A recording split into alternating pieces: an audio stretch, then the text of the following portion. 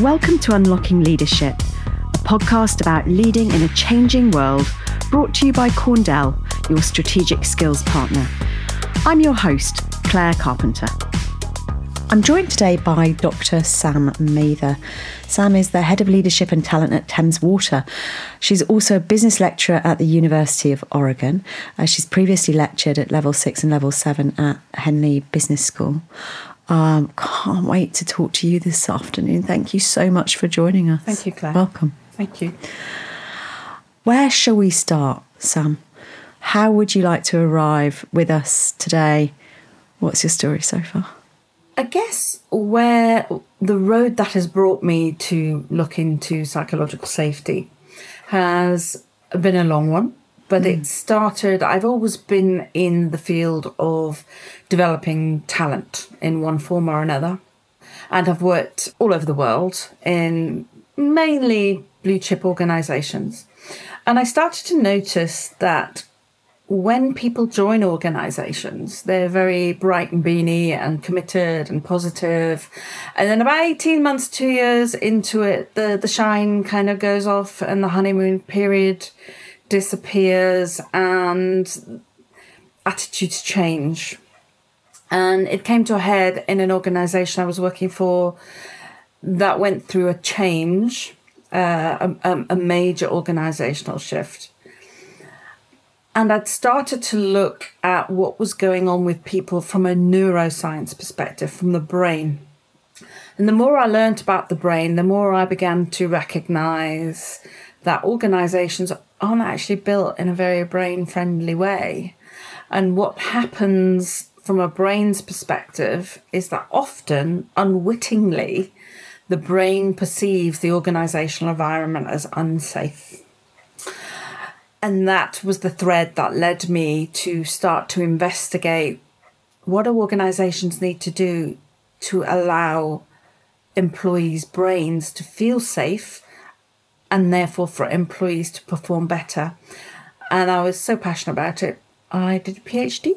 Yeah, and there's a passion right there. Yeah, yes. I'm really interested to find out more from you around what happened as you started to dive into this world of neuroscience and the way that organisations impact on the perceived safety or otherwise of an individual's brain at work. Mm-hmm. It's not necessarily something that you would find leaders in organisations discussing every day, perhaps. Agreed. So as I started to learn about the brain, certainly limbic system has been very popular in recent press. Dr. Steve Peters with his chimp paradox made the limbic system very popular. But the bit that really interested me as part of that limbic system was what we call the anterior cingulate cortex, which is part of the limbic system. But that is essentially an extremely sensitive and finely tuned error detection mechanism. It kicks in when, for example, you're walking down a dark alley at night and you get a feeling, you get this, something doesn't quite feel right. That's your error detection going, hello, this is a problem, you might want to pay attention to this. And that is the piece that will send a message to say, something's not right, something is potentially threatening to you. But the things that the brain perceives as threatening haven't really changed in 10,000 years because it does such a great job of protecting us. We're still alive as a species, and so it hasn't changed. So I looked into what were the key things that the brain needs to think it's safe. And there were 5 key elements that our brain needs, everybody's brain needs. And if they're satisfied, then we're safe. And then our cortisol and adrenaline goes down, and that, like a seesaw, as cortisol and adrenaline goes down, dopamine and serotonin, which makes us smart, goes up. And conversely, when we're stressed, the cortisol and adrenaline goes up, and the smart bit, the dopamine and the serotonin, goes down.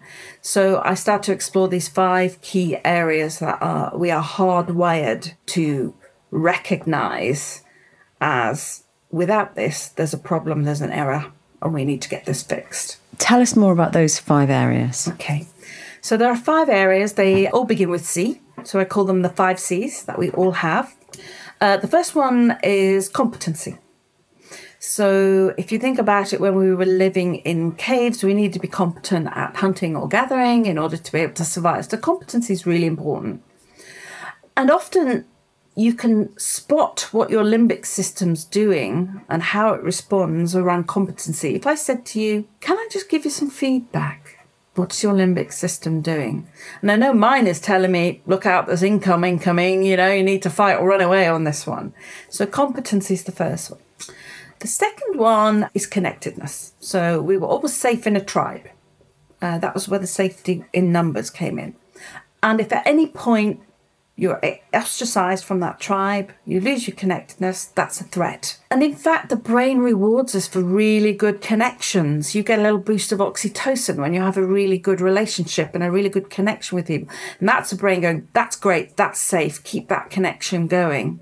So at any time we think our connectedness is being threatened, then the limbic system will wake up. An example of that in the workplace is when I explore why leaders are reticent to give constructive or developmental feedback to other people, if you dig down, often it's because I don't want them not to like me.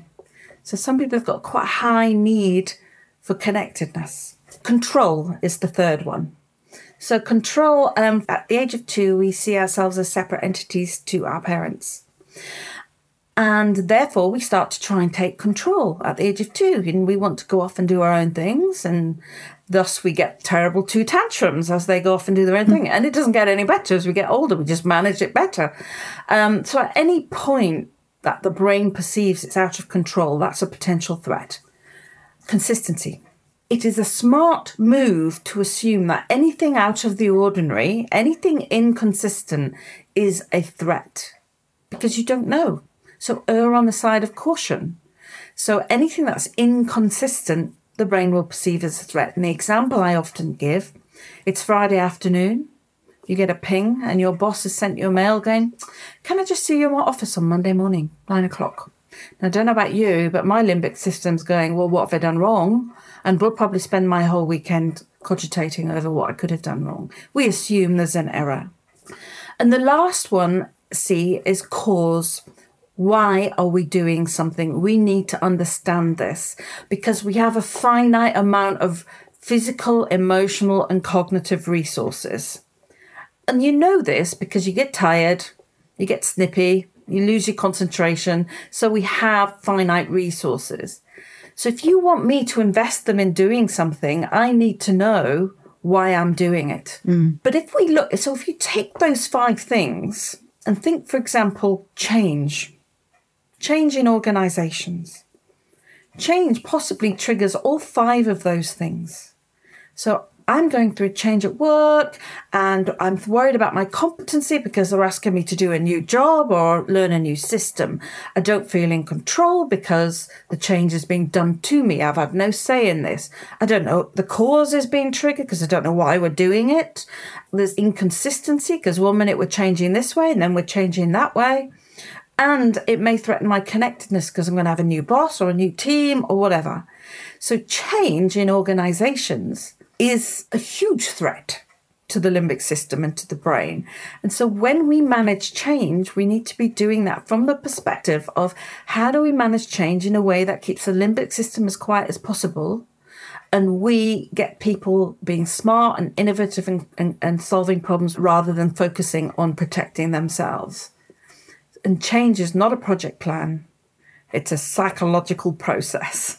And that is what I try to teach leaders in terms of getting people engaged, getting them smart, getting them working at their best. They need to feel safe. The brain needs to perceive safety. And the way to do that is to hit all of those 5 C's. It's fascinating, isn't it? Because I'm thinking about the environment that we are experiencing now and indeed have done, probably for the last, probably for the last couple of decades through very significant periods of change, but also in particular through the pandemic and the changes of hybrid working and being completely removed and disconnected. uncertain, out of control, all of the things that you're saying, all 5 of them probably triggered all at the same time. And coming out of that, a sense of whatever the new environment is that we find ourselves experiencing. Also, again, that state of uncertainty that is surrounding that. We still don't really know what's next, do we, in terms of our working environment. The challenge for me as I'm listening to you is that many leaders are experiencing that as powerfully or more powerfully than the people that they're leading, aren't they? Absolutely. And certainly if you have a leader whose limbic system is being triggered and is experiencing stress, so their adrenaline, their cortisol is going up, then they're likely to be more defensive. They're likely to respond. And therefore that creates a culture of, I don't want to approach him because he's really stressed, he's quite snippy, and she's a bit all over the place, and that sets the tone. So the key message that I do give is a message from the airlines, actually, which is put your own oxygen mask on first before helping anybody else. And certainly during COVID, I was doing a lot of sessions around the 5 C's and the things that you can do as an individual to put your own mask on. And it does start with self-awareness, as with all leadership. It starts with understanding and calibrating you when you feel good, and listening to the signs, because the brain is sending you messages all the time, but we ignore them, and then we continue to ignore them, and we continue to ignore them until our mental health suffers and our physical health suffers. And sure enough, you're right. We're in a VUCA environment. They use the term VUCA, volatile, uncertain, complex, ambiguous. That's not going to get better. It's really challenging. And certainly we've seen an increase in mental health challenges. So it's very much about start with yourself, look after yourself, get yourself in a position whereby you're not only physically fit, but brain fit. And then once your brain is fit, then you're better able to manage the impact you have on others. Thinking about what you have just said around more instances of mental health challenges now than ever before. And I wonder if that's true. I wonder if what's different is our capacity to speak about them now, whereas perhaps in the past we didn't. I mean, that's a fair comment, because ironically, people didn't speak about it because they didn't feel psychologically safe to do so. Exactly that. Whereas now it is a much more accepted norm to be able to articulate that in a safe space. Having said that, there are organisations that are still very psychologically unsafe around that. And so, yeah, I guess we'll never know whether it was the same before, but certainly it's more acceptable and safer to articulate it and deal with it, and that we should be thankful for that.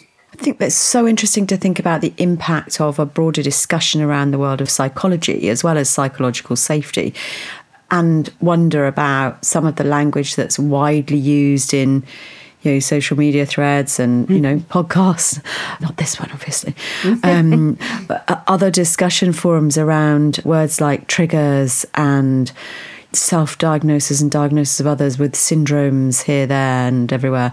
I think that people's experiences are real for them at the time that they're having them, for sure. And all of us are different, and none of us can really know what's going on in another person's brain. But how do we as leaders then approach those conversations in a way that doesn't feel like we're sort of barstool psychologists, if you like, that is really creating a space where people can safely and confidently or unconfidently say what they're experiencing? Absolutely. So the first step is about self-awareness as a leader.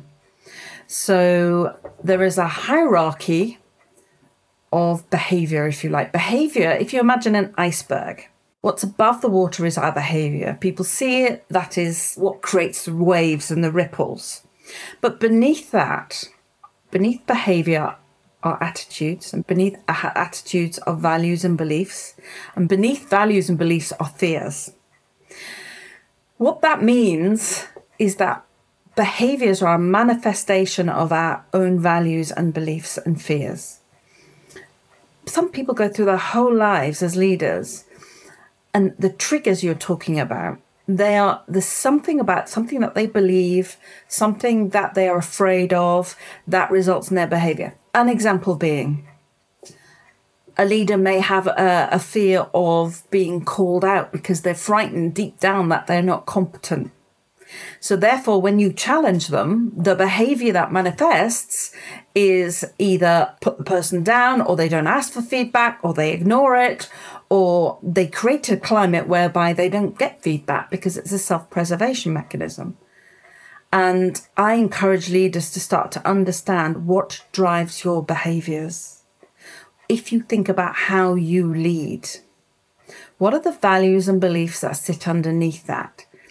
An example being, leading my team is like leading a bunch of kids. That's a belief. I'm not saying it's a correct belief, but it is a belief. But that will then drive how they then lead. So we look at that belief and then say, well, is this true? Are they really a bunch of kids? What's allowing them to do that? And then trying to enable the leader to understand, by having that belief, that means you get this behavior, which causes that wave. Change that belief, that will change that behavior and make the wave different. So number one starts with self-awareness and having some reflection, good reflection and introspection, and maybe a coach if needed. In terms of how the leader then works with other people, I would say take a coaching approach. The beauty of coaching is that it enables the employee to be aware of what needs to change, to come up with their own solutions so they feel in control. They have a sense of competence. They will understand why they're doing it because it will be tied to a bigger picture. And it will build a really great connectedness between the leader and the employee, allowing the employee to take accountability and being okay to go, I gave it a go, didn't necessarily work, I'm going to try again, something different. So coaching enables that adult to adult conversation, which creates a much safer environment than command and control. Yeah, I'm really hearing that in what you're saying. I wonder if there are some more tips around creating this psychologically safe workplace that you'd like to share, because I get the idea sometimes that some leaders believe psychological safety is akin to sort of wrapping someone in cotton wool and not giving them fierce feedback. And that's not it, is it? Not at all. Not at all. So it is very much about, the true definition. So Amy Edmondson was the queen of psychological safety. The challenge I have with Amy, it works amazing and she inspired me, but the challenge she has is she's positioned psychological safety as a team construct. In other words, it is a consequence of your manager and your team. Totally agree with that. Where I've positioned my research is around, but even if you had the perfect manager and the perfect team, does that guarantee you will feel psychologically safe? And the answer is no, because we have beliefs about ourselves that may impact how safe we feel. So the research that I looked at was to say, are there any intrinsic resources that the individual needs to bring to the party? So it's not all leader and team. The individual has a responsibility for their psychological safety. Yeah. Particularly in a time, Amy Edmondson did her studies in the 90s.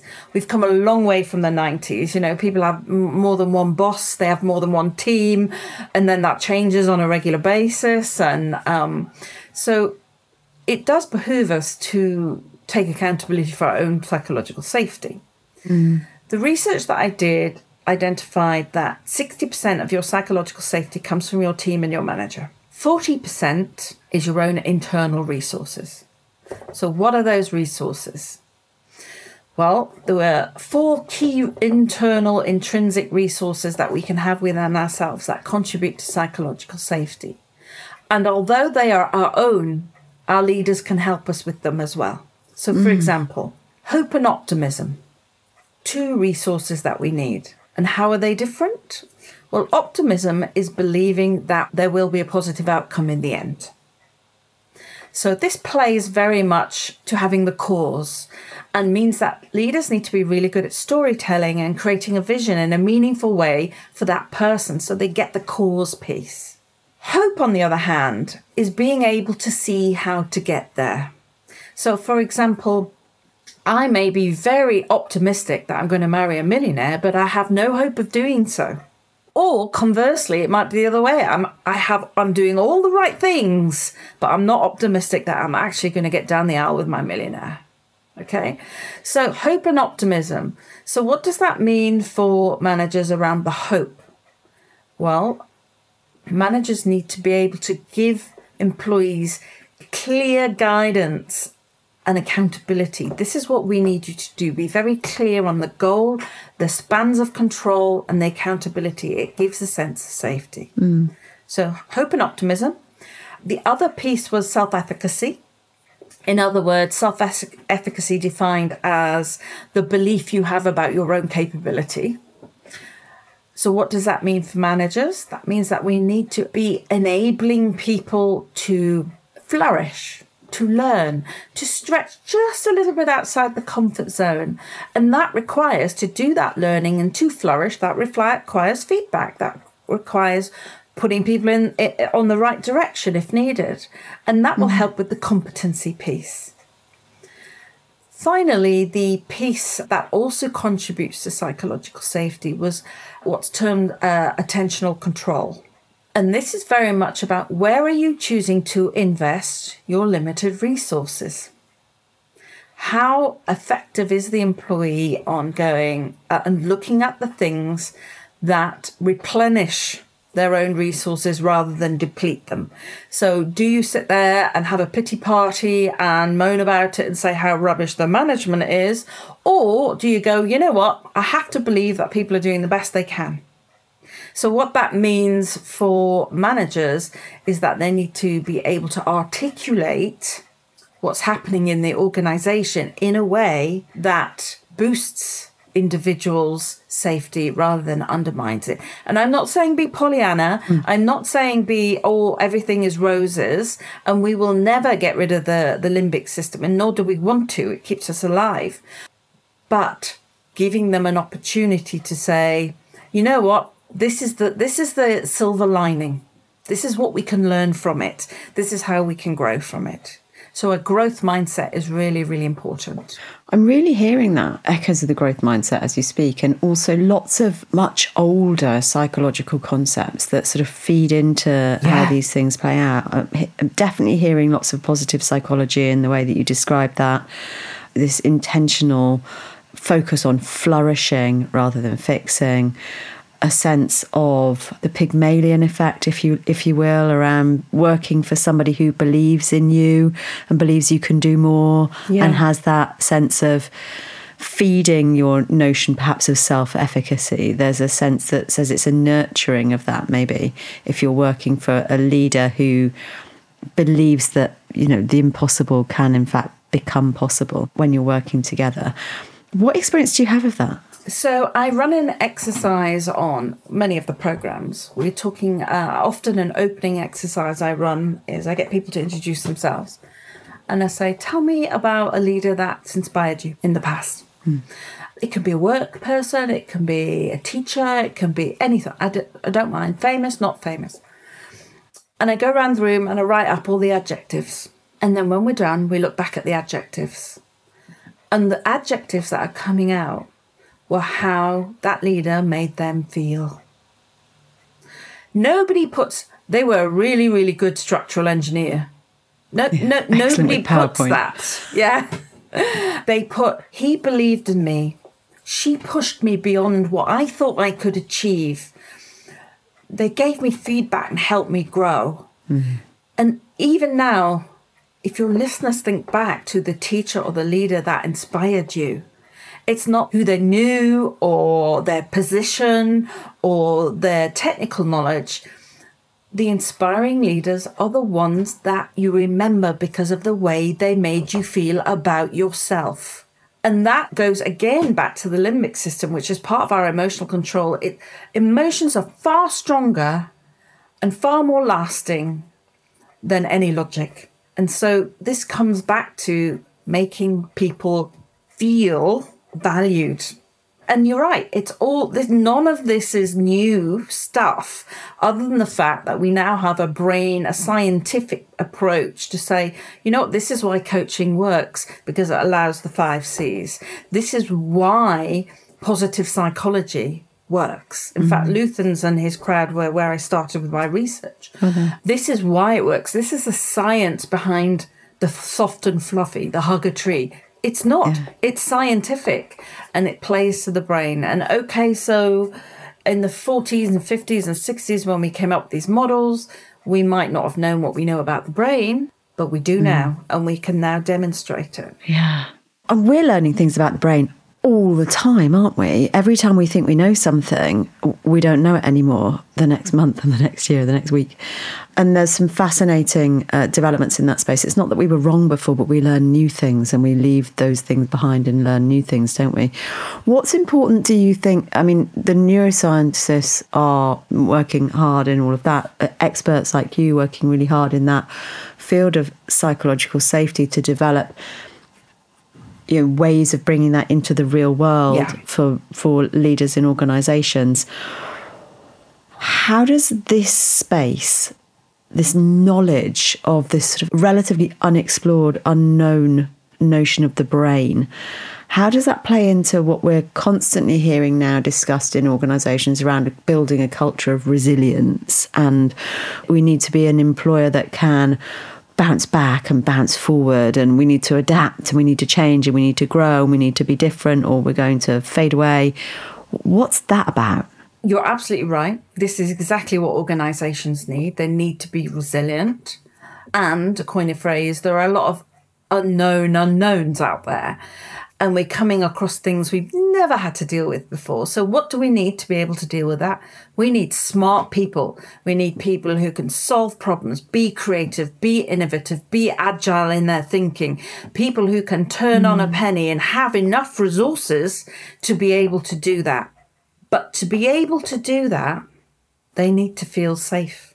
Because what happens with the thinking, smart thinking is compromised by fear. Because fear increases your cortisol and adrenaline. And what that happens then, and non-essential functions are taken offline.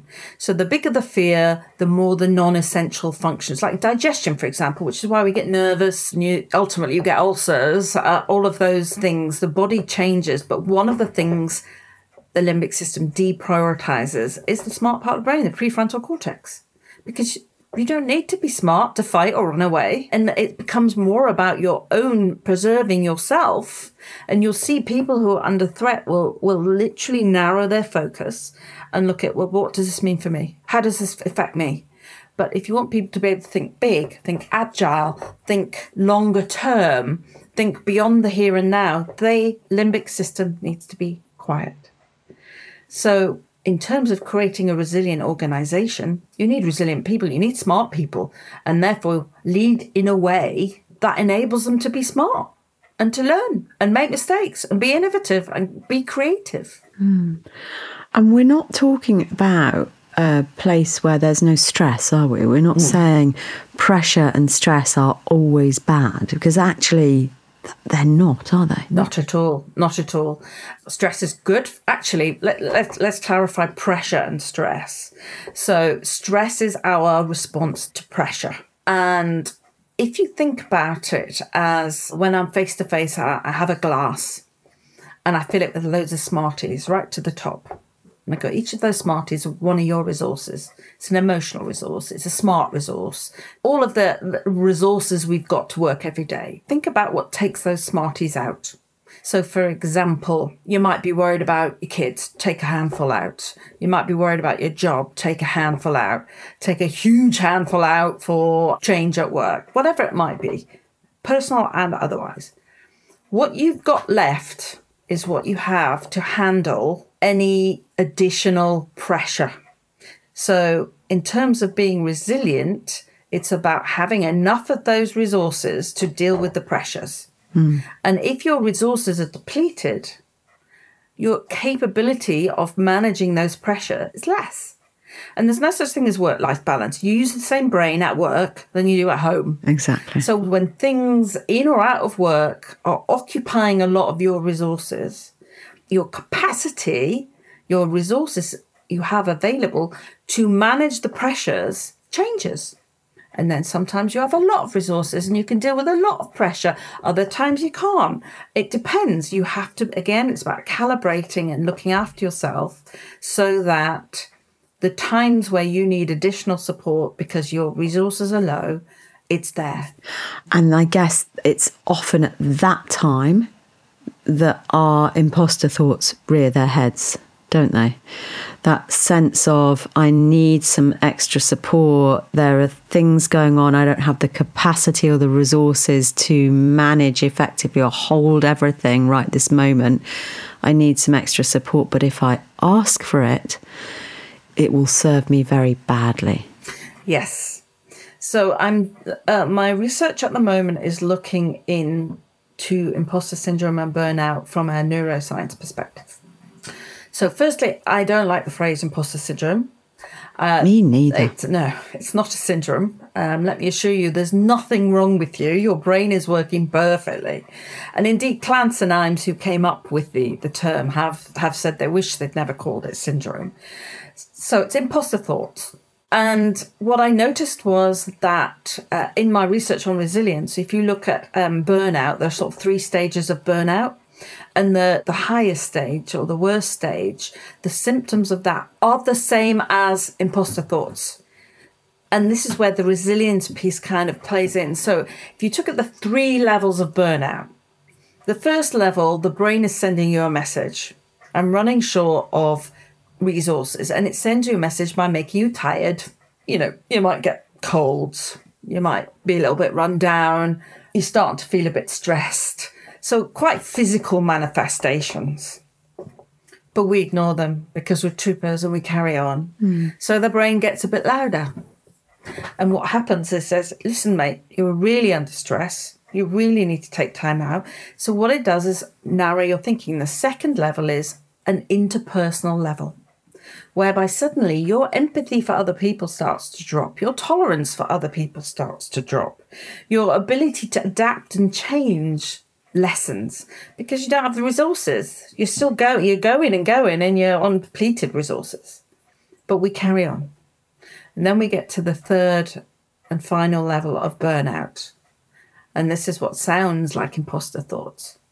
That's intrapersonal, whereby you start to lose your self-esteem, your self-worth, your confidence. You start asking yourself questions like, is this really what I want? What's this all about? Having self-doubt, feeling guilt. All of those things could be an imposter thought. They could also be burnout. And all that's doing is the brain keeps talking to you and giving you messages and saying, you need to slow down, and you've just ignored it.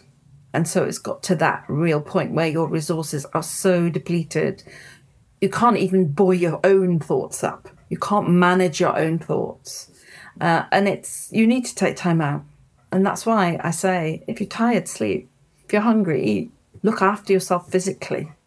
That's the first and fundamental starting place. Yeah, and we're back to that, putting your own oxygen mask on first, aren't we, from the point of view of, if we bring this full circle through to the leadership space. So if you have a leader at the third level of burnout, where they have self-doubt, their self-esteem is low, their confidence is low, then think about all the C's, go right back to their ultimate fears. They're losing their sense of competency. They're losing a sense of control.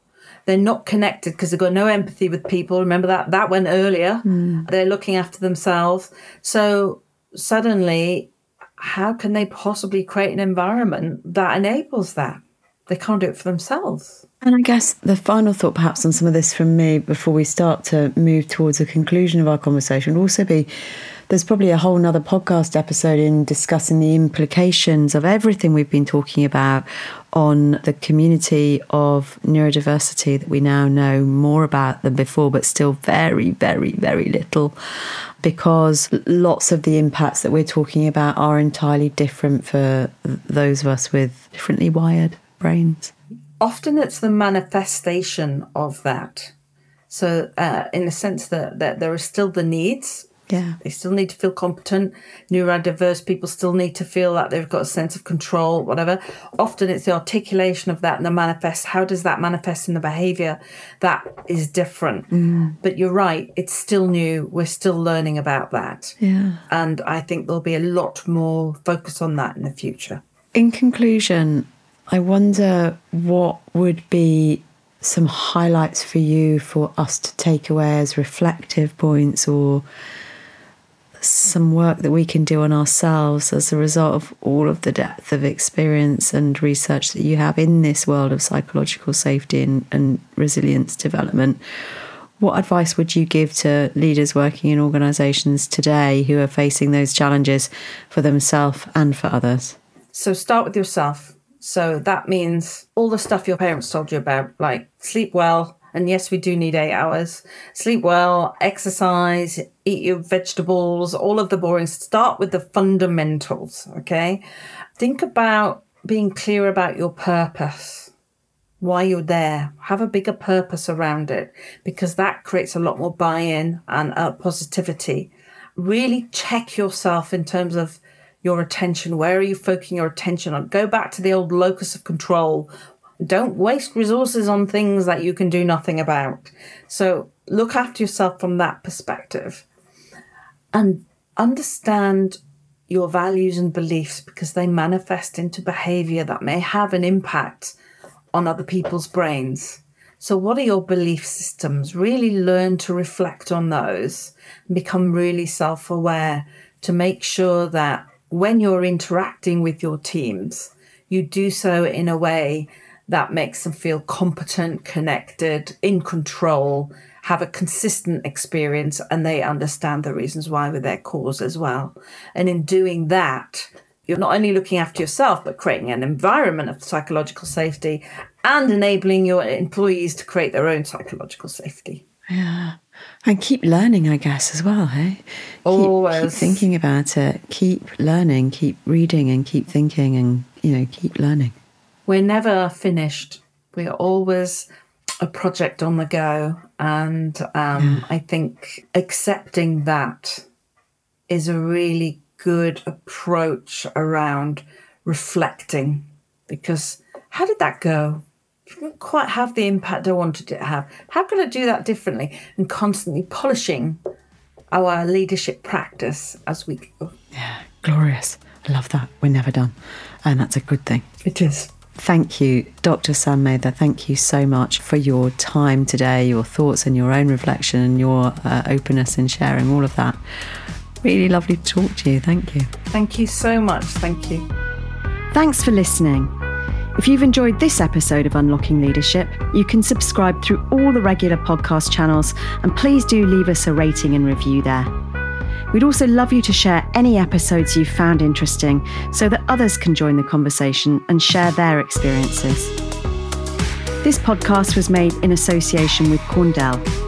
It was produced and edited by Story 94.